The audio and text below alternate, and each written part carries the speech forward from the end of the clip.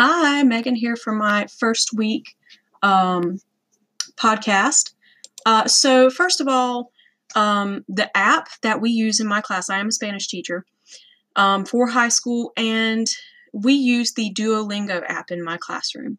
It is something that I require as part of my curriculum for my students, and I do require them to use it pretty much every day. Sometimes we don't get around to it every day, depending on what's going on, but they really enjoy it, and I have found that it has made a huge difference in my classroom and the way my students learn and how much they get done and how much they progress with their language skills.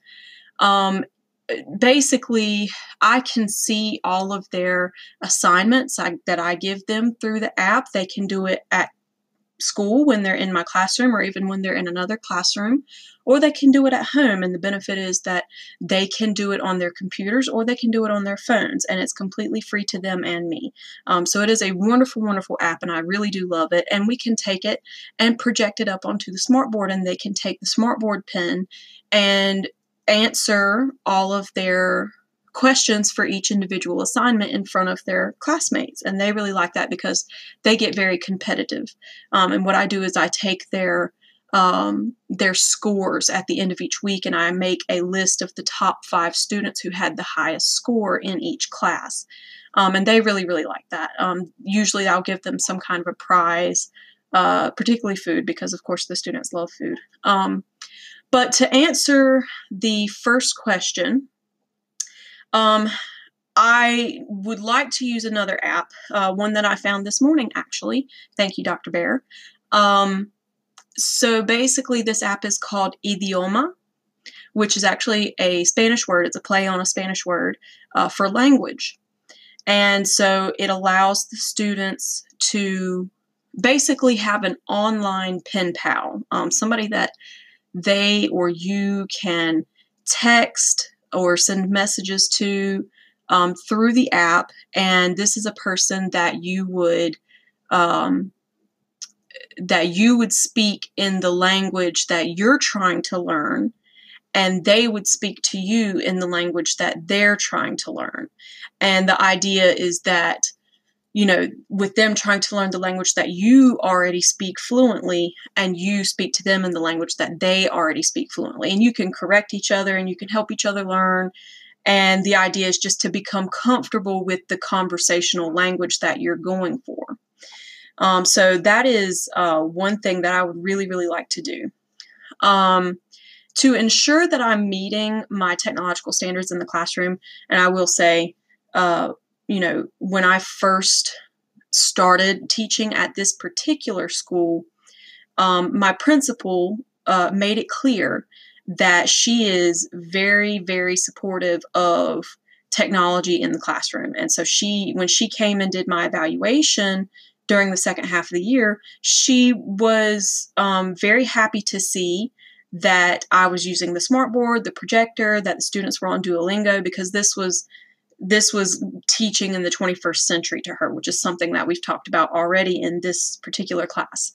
So she really liked that. But to do that more often, what I would actually like to do is get into Google Classroom and a couple other things that some of the other teachers at the school already use that I'm not very familiar with, online apps and other programs that the students are already familiar with, and that would make both their lives and my life easier.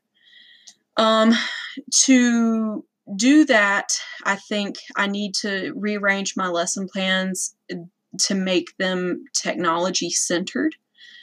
Which is not something that they are right now. As of right now, I'm still a very traditional teacher in the way that I go about my teaching methods. I still like to take notes. I like to put things on the board. I'm, very visual, but I can do that, in an online setting or in a technological based environment. I just need to learn to get comfortable with that.